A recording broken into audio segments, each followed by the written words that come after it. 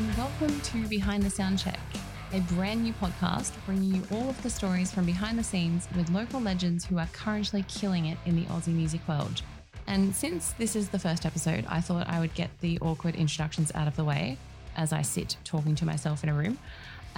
For a brief bit of backstory, my name is Tiana and I run a website called The Soundcheck, which is essentially a place for music. I write about bands, I review albums and singles, basically just talk about anything that's local, touring the country, or anything just straight up loud. I like my music loud and heavy. I run the site totally on my own alongside a day job, so it does make for a pretty outrageous amount of no sleep and also an unholy amount of hours chained typing at my computer. And with the little amount of time I currently have, I recently thought to myself, how can I add further to my unattainable workload and sleep deprivation? And I had the idea that everyone else has, start a podcast. But the thought of this also got me thinking about how many other people in the music industry are also moonlighting and existing in a range of jobs and professions that quite often go unnoticed or they fly under the radar. And sure enough, Behind the Soundcheck was born. And across the next 10 episodes, I'll be featuring a whole range of creatives and professionals, covering everything from what happens on stage to the media, mental health, mixing desks. Ultimately, no one is a one-trick pony in this weird and wonderful world. And I am personally so excited to bring you into this world beyond just what you see on stage. Okay, so that's enough introduction shenanigans. Let's dive into the first episode of Behind the Soundcheck. And what better place to start than with one of the biggest sweethearts in the business. By night, he's a bass shredding machine for Brisbane's Osaka Punch, touring the country and wielding more gentlemanly pizzazz than is probably legal. By day, he's also all of those things, plus a mental health nurse and a hell of a lot more. So for the first ever episode of Behind the Soundcheck, please welcome Brenton Page. Hello and welcome, Brenton Page, my first ever podcast guest. It is lovely to have you here tonight. Hello, how are you? I'm very well. How are you? I'm good. Fantastic to be here. It's a delight. And now I have, of course, interviewed you a few times, both over the phone and in person, but we've always had other people there. We had Toby from the Omnific over the phone and Jack when we did our video.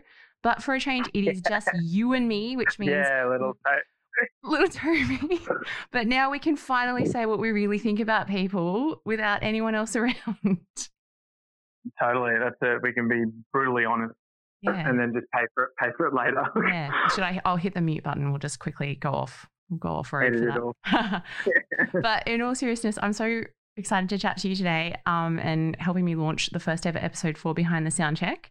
And It is no secret you play in a band and there is that whole creative aspect behind what you do. But today I kind of wanted to delve a bit more into the realities of that fact. And I guess to begin with in particular, the realities of life on the road for someone in an Australian band. I mean, more and more there's less mystery around that side of things, particularly with social media and, influx of content. We can kind of see what everyone's doing at all times.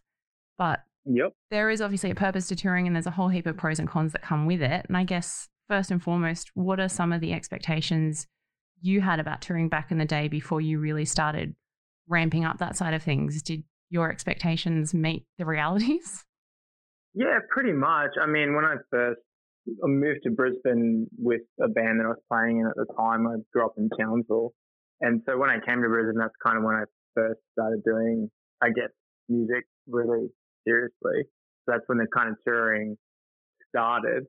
And I was at that time, and still to today, I'm just excited to tour. So I just really, my expectations were, I just hope I have a really good time, pretty much. And I growing up, I actually played a lot of basketball. I didn't play really any music when I was growing up, but playing basketball, I did do a lot of travel. So I kind of already knew that Australia is a bit of a spaced out kind of place. So, yes. Yeah, so touring's like, it's like 9 hours away. Okay, cool. So there's a lot of driving. It's like when we first started out anyway, a lot of driving and stuff like that, which I don't mind because you're just in the car with a bunch of your friends having a good time. But it's definitely can be taxing with the driving and stuff like that. But yeah, I'd say it kind of lived up to my expectations. I just wanted it to be a good time, and so far it's been exactly that. Yeah, well, it seems always like a good time from the other side of it. And one thing I feel like, I guess, not to detract from the joy you get from it, but something I feel is quite prevalent anytime I've kind of spoken to people who are either on tour or just after touring is wrapped up is the whole dreaded post-tour blues. Yep. And I guess, it seems it's discussed more, I feel, but it's not always discussed openly and documented, just the whole life on the road and the realities upon all of that. For someone like yourself, have you experienced something like that? And can you give me kind of an example of what it was like and how you kind of got back into reality after that? Yeah, well, I guess, the after tour blues, or what they call it, I guess, like, I've felt that in a way. I guess it's more, I think, if you're trying to do music as a living, or if you really love doing music, and then you have, say, a month or 2 months of touring, doing exactly what you want to do, exactly what you love, then really it's just the welcome back to reality part that kind of kicks you right in the dick, I think. So for me, because I have another job as well, and I'm always pretty much, once we're back from tour, it's either a day at most, and then I'm back at my other job. And that's probably for me when reality really hits, and you're like, oh, wow, okay. I have to get up at 5 o'clock in the morning to go to work for 8 hours. I don't get to play any music, and I kind of hate being here a little bit. So I think that for me is like my definition of the after tour blues. It's just more, you just had a good time hanging out with your friends. Of course, you don't want that to stop. So when it stops, you're a bit bummed out about it. But I kind of, for me, all I think about is the next tour. So just got to get in and do the work now, so we can kind of work towards our next tour and get back on the road again. Yeah, and I guess something I've kind of been trying to really place importance on is embracing that downtime a little bit as well, because as much fun as it can be to have all that constant influx of excitement and doing what you love all the time, you do kind of need that. I don't know, for me, I need that time to just step back and recharge, reset, become a person briefly. Yeah, 100%. Like, I think just with everything in life, everything has balance, and I think needs balance, and I'm a firm believer in that. So, like, even though I don't want things to end and I want to keep having fun, I think it's good to come back and step away from it, because then you want to do it more. Because if you're just doing it all the time, I think the novelty would wear off, and you take things for granted, and what once was the best thing ever becomes routine, and that's when I think you start to lose the passion for it a little bit. Whereas when you come back and then you got to work for a couple of months, all you can think about is getting back out there again. And then when you do, you appreciate it twice as much. And then you get a chance to get back into routine when you're back. And, I think because touring, as good as it is, it can kind of mess with your sleeping habits, your eating habits, and all that, your financial situation. So it's always good to kind of get back on top of that and then get back out there again. So, and I think, that the reality is kind of difficult, but having the routine I think is really important too, because, you have to go to work. If you want to survive and do the next tour, you do have to go to work. So 5 a.m. rolls around, blah, but it gets your ass out of bed, and sometimes it's the best possible thing because you just have to put one foot in front of the other. And although your job is obviously a little bit different to, say, my job, which my day job is sitting in an office most of the time. Do you find that your job, does it give you that balance? Obviously, you're a mental health nurse. Is that something that kind of challenges you, or is it just something you can kind of switch off and do without having to think too much about it? No, definitely it's a challenge, and I've done it I've been at this hospital for 10 years now, and it is a pretty unique place. So every day is a bit different. You don't really know what to expect. It's like chalk and cheese kind of thing, my two jobs. So in that sense, I kind of like it because it's so far removed from playing in a band and doing the touring stuff than to going to a high secure mental health hospital and being a nurse. They're two separate lives, but I kind of like that because it kind of keeps my feet on the ground and keeps, all of my brain working, not just the music and creative side. It makes me kind of use my other parts of my brain to do stuff. And I think, which helps me with everything. And it also makes me appreciate the music a lot more because I really do love doing that. I think that stuff's important. I mean, as nice as it would be to be a full-time musician, and if that ever happened, I'd be very grateful. But the reality is that's a super hard job, especially now that there's streaming and et cetera, et cetera. So it is a really hard gig to do full-time. So Yeah, it's You like, just got to kind of take it, yeah, just go with the flow. pretty much. What is one of the biggest lessons you've ever learnt about being on the road? I mean, if you were going to advise someone who was going out on tour for the first time ever, and Yep. you were willing to impart your wisdom, if you're willing to give that away, what would you offer up as kind of sage advice from someone who has done it so frequently? Well, I guess it kind of depends what stage like your band's at and what you're trying to achieve. Obviously, like everyone's at a different stage and wants to do different things. If you're trying to make, be really serious with your band and get out there, I mean, as tempting as it is just to get touring and tour as much as possible, which is important, I think you have to tour smartly because you really can like drill yourself into the ground, not just physically, but financially. That's what you have to be careful with, I think. And the reality is in Australia, just with Australian culture, Monday, Tuesday, Wednesday nights, they're almost no point in playing nights. Like if you're going to bust your ass and tour, but then play a Wednesday night somewhere and like 3 people there, then it's probably not really worth the financial kind of loss that you're going to have and all that. So just trying to tour smart and trying to get on, which a lot of bands try and do, I think, but don't be precious. Like if you're going somewhere that's not your home place and there's a band that's better or bigger than you, be their support. You want to jump on those. You want to steal their fans, essentially. so just like, yep, sweet, we'll play before you because at least they're going to bring 100 people or whatever, and you're going to be playing in front of people, and that's what you want to do when you're on tour. You're essentially promoting your band. So I guess it's just trying to be smart, and I mean, you got to get out there definitely and keep hitting places, but also don't oversaturate places. So make sure you leave enough time between places so you can create that supply and demand kind of thing. Yeah, absolutely. And I guess as well from another side of it, you guys and obviously so many musos just give everything you have to your creative art when you are on the road, like emotionally and physically.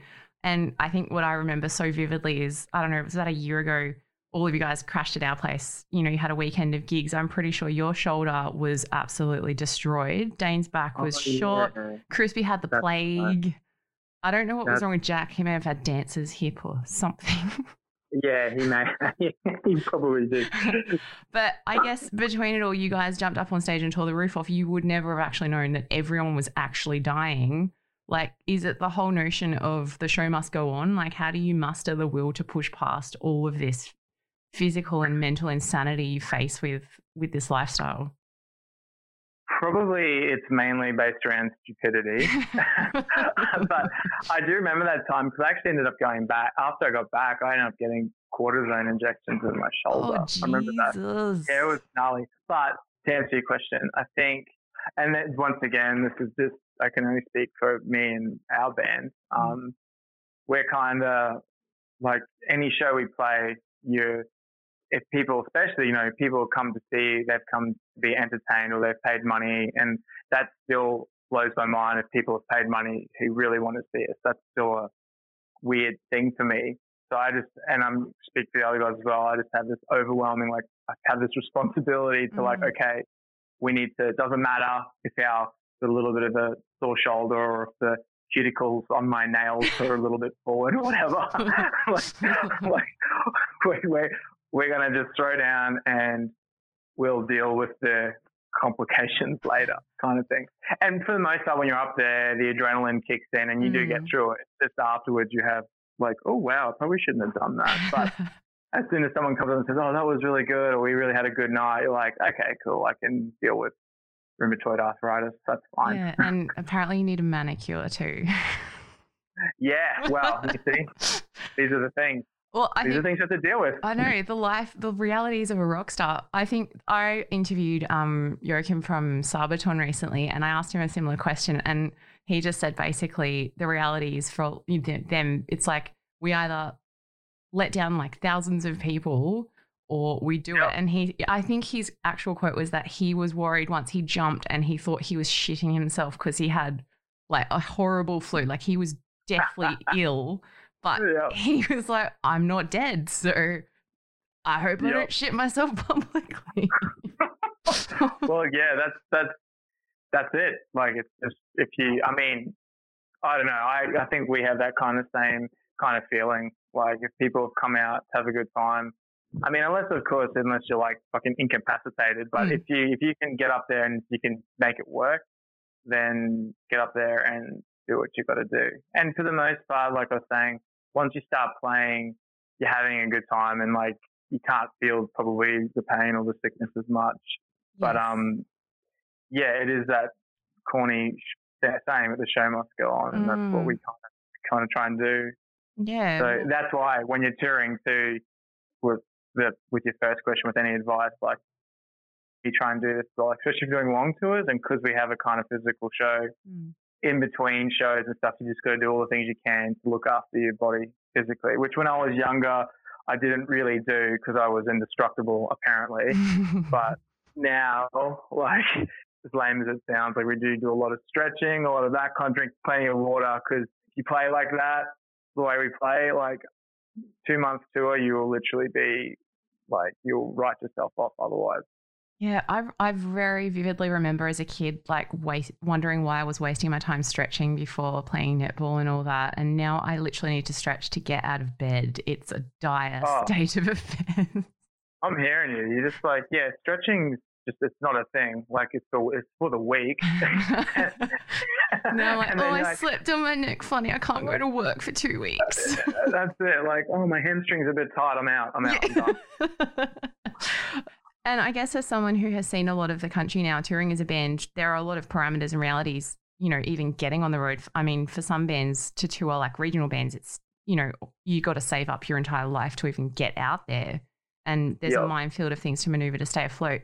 A broader topic to jump off that is, do you feel like the Aussie music industry is healthy right now in terms of like helping quote unquote underground or emerging bands kind of get their music out there and get heard and get seen by people outside their hometowns?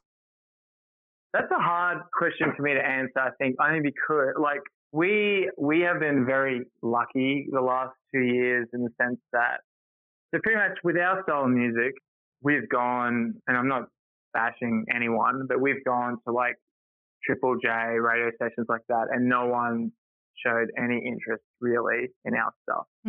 So you can kind of get, if you're in our position, you could probably get a jaded perspective in that. So, but it is what it is. Like Triple J and other radio stations, they're just going to play what's popular, whether they are claiming to be an alternative station or not. At the end of the day, everything's business, and that's okay. It's better if they just admit that, I think. And I understand that. So if you're not kind of in that potentially business-making sound at the time, which we're currently not, which is fine, then it's kind of hard to get a start in that section. So we kind of thought, okay, well, if we're not going to get any airplay or anything like that, then we need to try and get ourselves out there by like the old school way of like just touring and getting out there. And I think we all kind of said the best thing that we could do is kind of try and get on tours with bands that are well known and bigger than us. And then we were really lucky that we did have a chance to do that with the Butterfly Effect, and then Mammal, and then Cog, and Living Colour and stuff like that. So we got those opportunities to do those things. I mean, so I don't really know if Australia's like, I mean, people love music in Australia. Don't get me wrong. I know there are some weird laws happening in New South Wales with festivals at the moment, which I'm not going to pretend that I don't know fully what it is, but I just remember people not being too happy about it, kind of thing.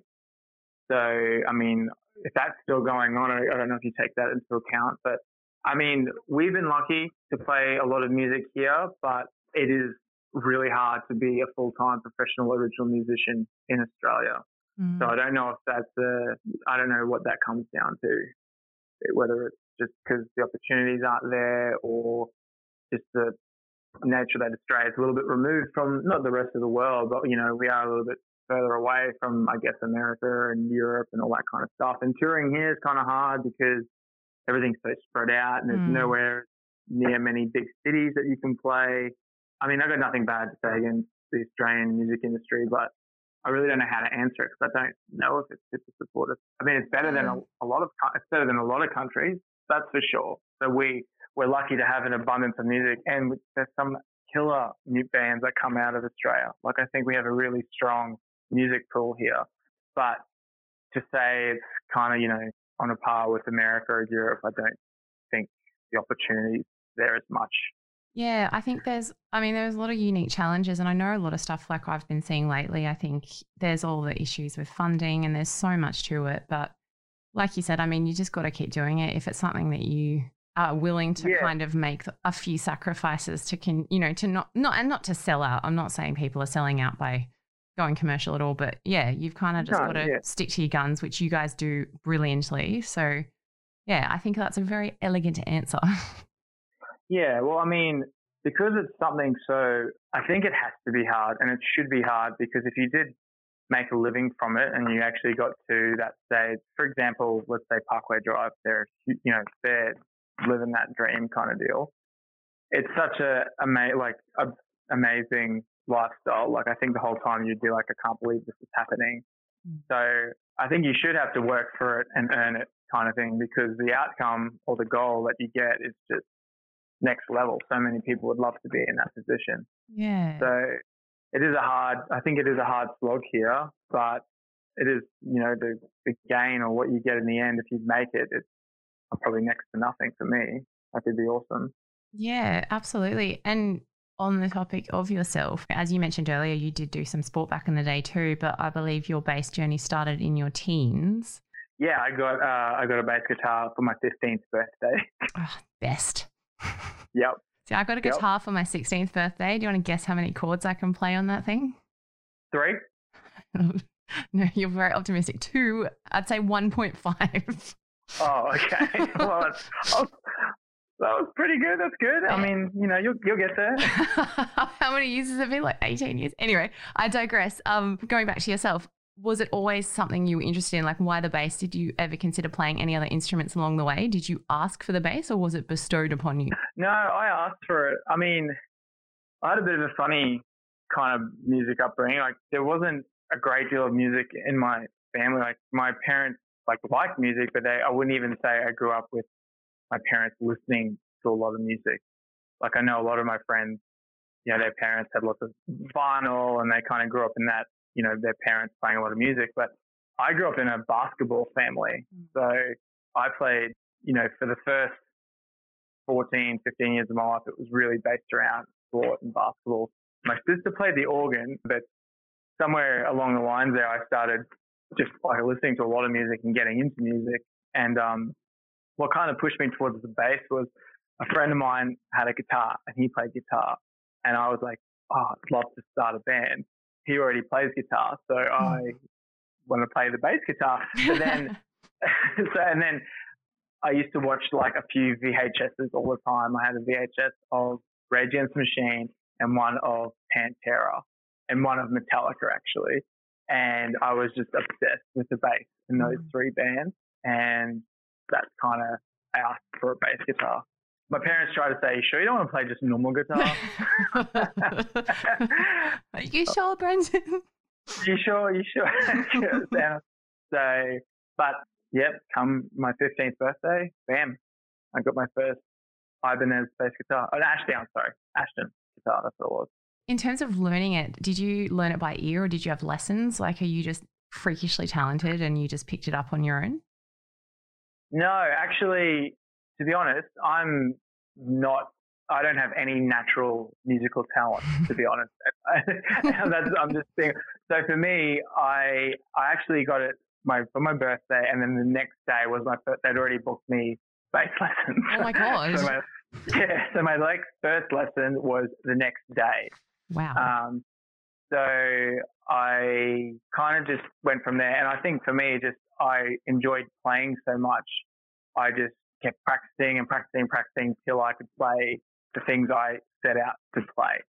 I never really had that natural kind of thing for it, but I had that, I guess, the drive to do it because I was like, I want to do this, and I loved it. So it wasn't really a burden for me. It was just fun.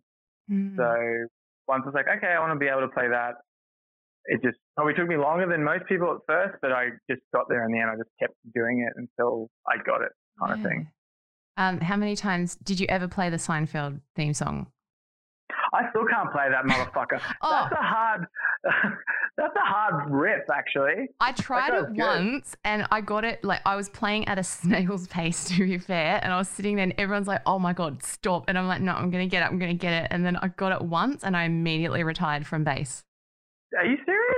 Yeah, but it took, I'm not talking like I got it in 2 seconds. I was sitting there, I'm like, and then I'd start again, and I'm in public, by the way, like or party or like at a party, just being an idiot. And yeah, it wasn't a quick overnight success, but I feel like it's when you get, you sink one hole in one, you immediately retire from golf. I just went out with a bang. Oh, that's the best way to do it. Yeah, leave them wanting more for sure.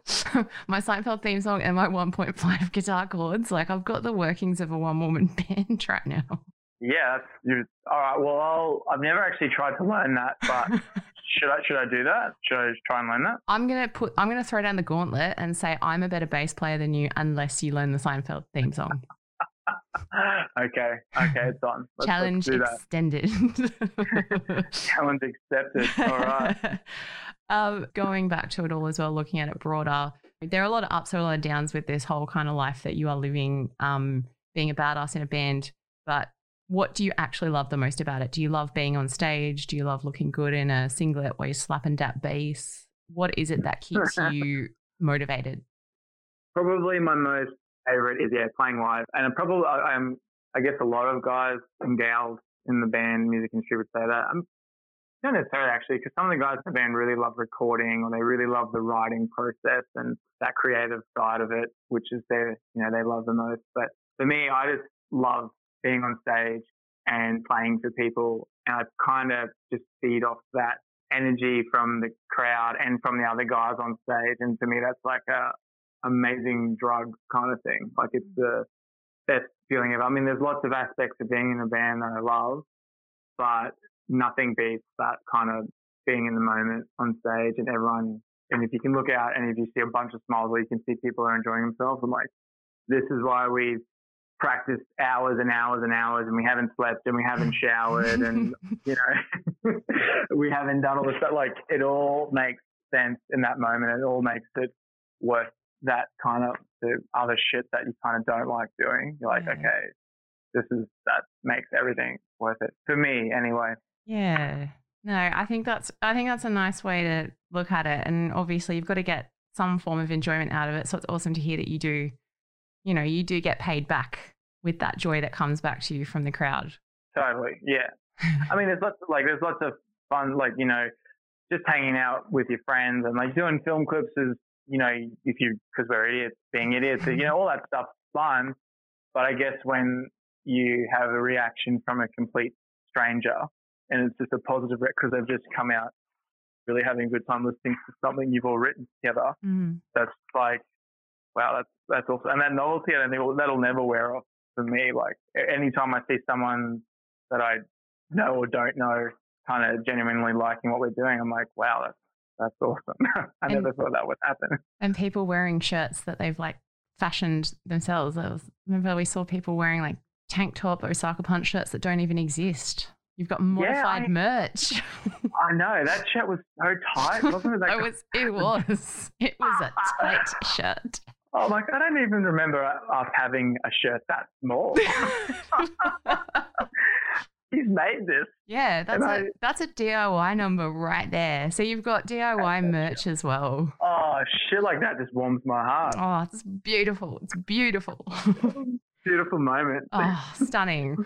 So I will wrap this up slowly, I guess, for a change of pace. And when I say quick, it's probably not that quick because I'm still going. But I wanted to ask you a few quick questions. I'm calling it the Soundcheck Sound Off. It's a lightning round where I just ask you a few quick questions and you can just answer as quickly as you can without overthinking. Overthinking, good. I can do that. So I'm ready. Are you ready? Are you ready? Do you need to warm up? Penis. Was that right? Oh, that's it. That's the end. Shut it down. We're done. Turn it off. First episode done. Boom. Thank you, Brenton. My podcast career is over. Yeah, I've already even started. My mother won't speak to me.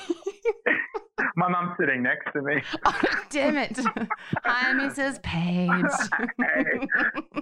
Okay, so let's do this.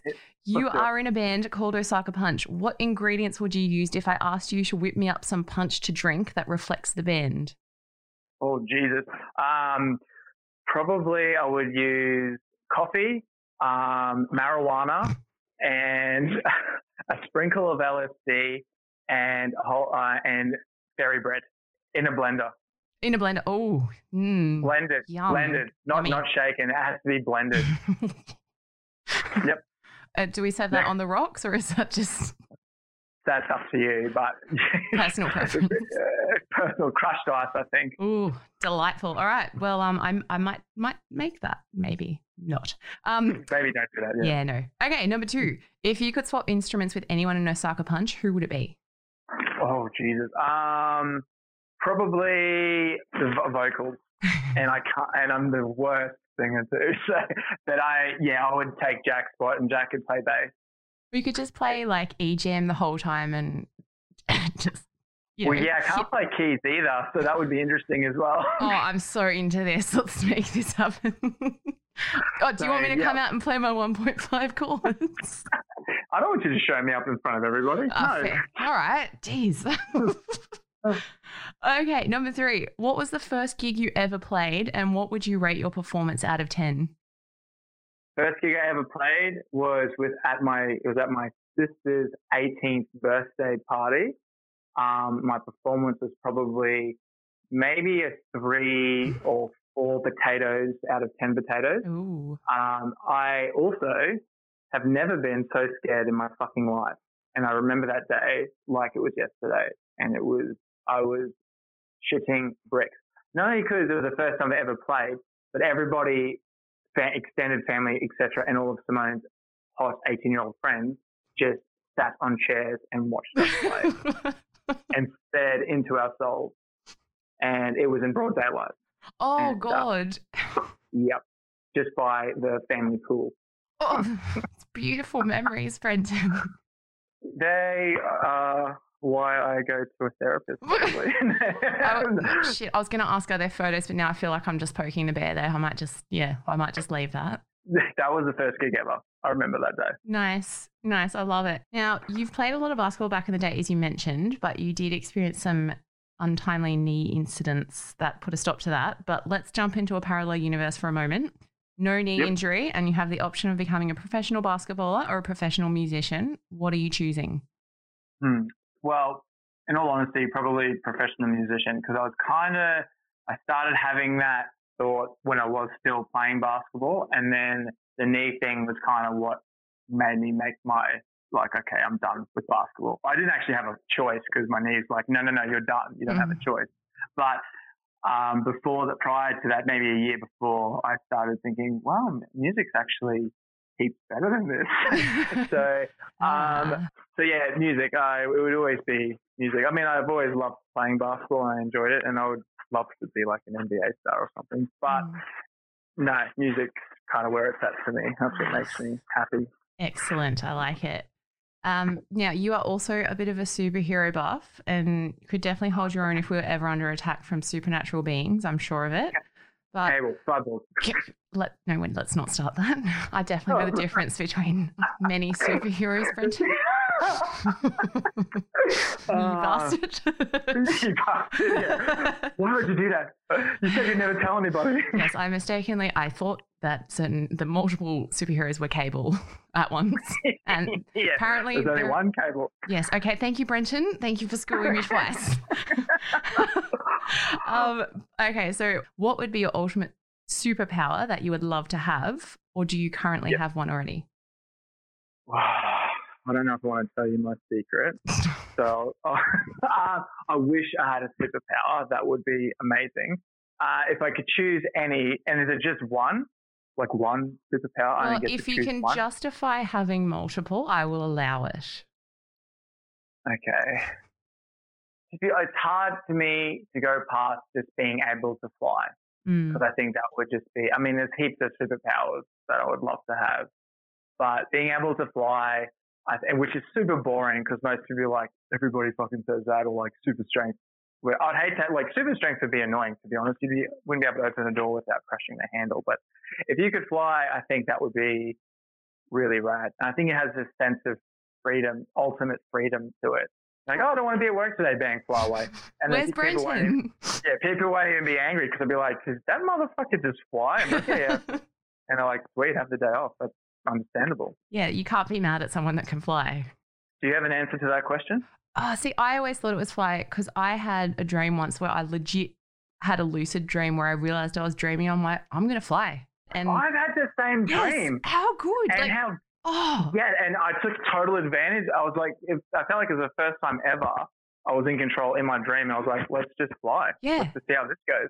And it feels so real. And I think I was at my old high school, which was, I don't know, there's unrelated issues potentially there, but it was crazy. And I woke up and I was like, oh, damn it. Like, so you choose flying as well? Yeah, which I know it does sound like one that everyone would pick, but I just think, like you said, you can just escape a bit. And then also I hate catching public transport and commuting. So, I mean, you'd probably have to be careful what you wear, I suppose, and, you know, pants at all times, but. Well, if you're a prude, pants at all times, so. Okay, pants optional for Brenton. Optional, yeah, exactly. But yeah, no, I know it's the cliche, but I'm definitely with you there. That's mine as well. So to close this out, I'm asking every guest that I have the same question. I'm going to ask you to name the song or sound that changed your life, potentially a song or sound that heavily impacted you, whether it was professionally or personally, and something that still holds a special place in your sonic heart. I kind of have two things for that one, I think. So pretty much the first thing would be the first record, like CD that I ever bought. It was in 1997, was Pantera, Far Beyond Driven, that album. And when I first heard that album, the friend that actually played guitar that I wanted, I started playing bass because he was playing guitar. I wanted to start a band with him. He was a couple of years older than me, and he introduced me to Pantera. And when he played that CD, I'd never heard anything like that in my, like, I was in grade 7, so I was only listening to probably Spice Girls and Hanson and still trying to work out if I was attracted to the singer or not, of Hanson. So that's where I was at. And so then when he played Pantera, I was like, this is a game changer for me. And it was, I delved right into that kind of stuff. So probably, and the song was Slaughtered. Slaughtered by Pantera was the first song that kind of got me onto that, really into music. And then the bass player from Rage Against the Machine really influenced some of the early decisions I made playing music as well. Just love his sound and I love his style. So I was like, yep, want to play bass. And when I was deciding, should I play, predominantly with a pick or with fingers? And he plays with fingers and I like it, so I'm going to play with my fingers. And yeah, I was 15. I was pretty, loving that stuff. Yeah. And look where it led to, made you into the man you are today. And I just have to check, are you still potentially attracted to the singer from Hanson? Yeah. You know what? I am. And for the longest time, I was like, she's amazingly hot until they said that's actually a guy. And I was like, that's even better. Yeah. You know what? That's even better. Pretty's pretty. But, that's it. You can't deny that, amazing jawline, beautiful Adam's apple, beautiful blonde hair. How can you go past that? The perfect package, some may say. Yeah, I'm sure he does have the perfect package. Well, I feel like that is a beautiful and fitting note to end our chat on. Thank you. Thank you. I'm here all week. Thank you. But I speak for many, many people when I say we can't wait to see the next adventures from Osaka Punch. Obviously, you guys have your single launch coming up, brand new music video and tunes, which will no doubt be a bit of a time for all of us. Yeah, hopefully. Hope you dig it. 1st of November is the show, and I think October is the single and video release. So we'll see how that goes. But yeah, we're digging it. So that's a good start. Hey, that's all that matters. That's it. We're pretty selfish like that. Well, thank you, Brenton, for helping me launch my podcast and for being such a fantastic guest as per usual. Thank you for having me. Oh, it's always lovely. But more importantly, let's switch the microphones off and we can get back to talking about what we really think about everyone. Excellent. Let's do it. Yeah, let's go. Goodbye, everybody. Bye-bye. Well, thank you everyone for joining me for the first ever episode today. I hope you have had a hell of a time. And for anyone who wants to go and stalk Brenton, he's on social media. He loves getting unsolicited messages from people. I could give out his phone number later, but he might yell at me, so we won't do that. Anyway, end of episode 1. For more musical goodness, including new releases, artist interviews, and also ongoing episodes of this podcast, you can check out my website, The Soundcheck, which is www.thesoundcheck.org. And I would like to give a massive shout out to Osaka Punch for my very snazzy theme song, making me sound a tad more badass than I actually am. And of course, a huge thanks to Brenton for taking the plunge today. I'll catch you all again next week's episode 2 of Behind the Soundcheck. Until next time.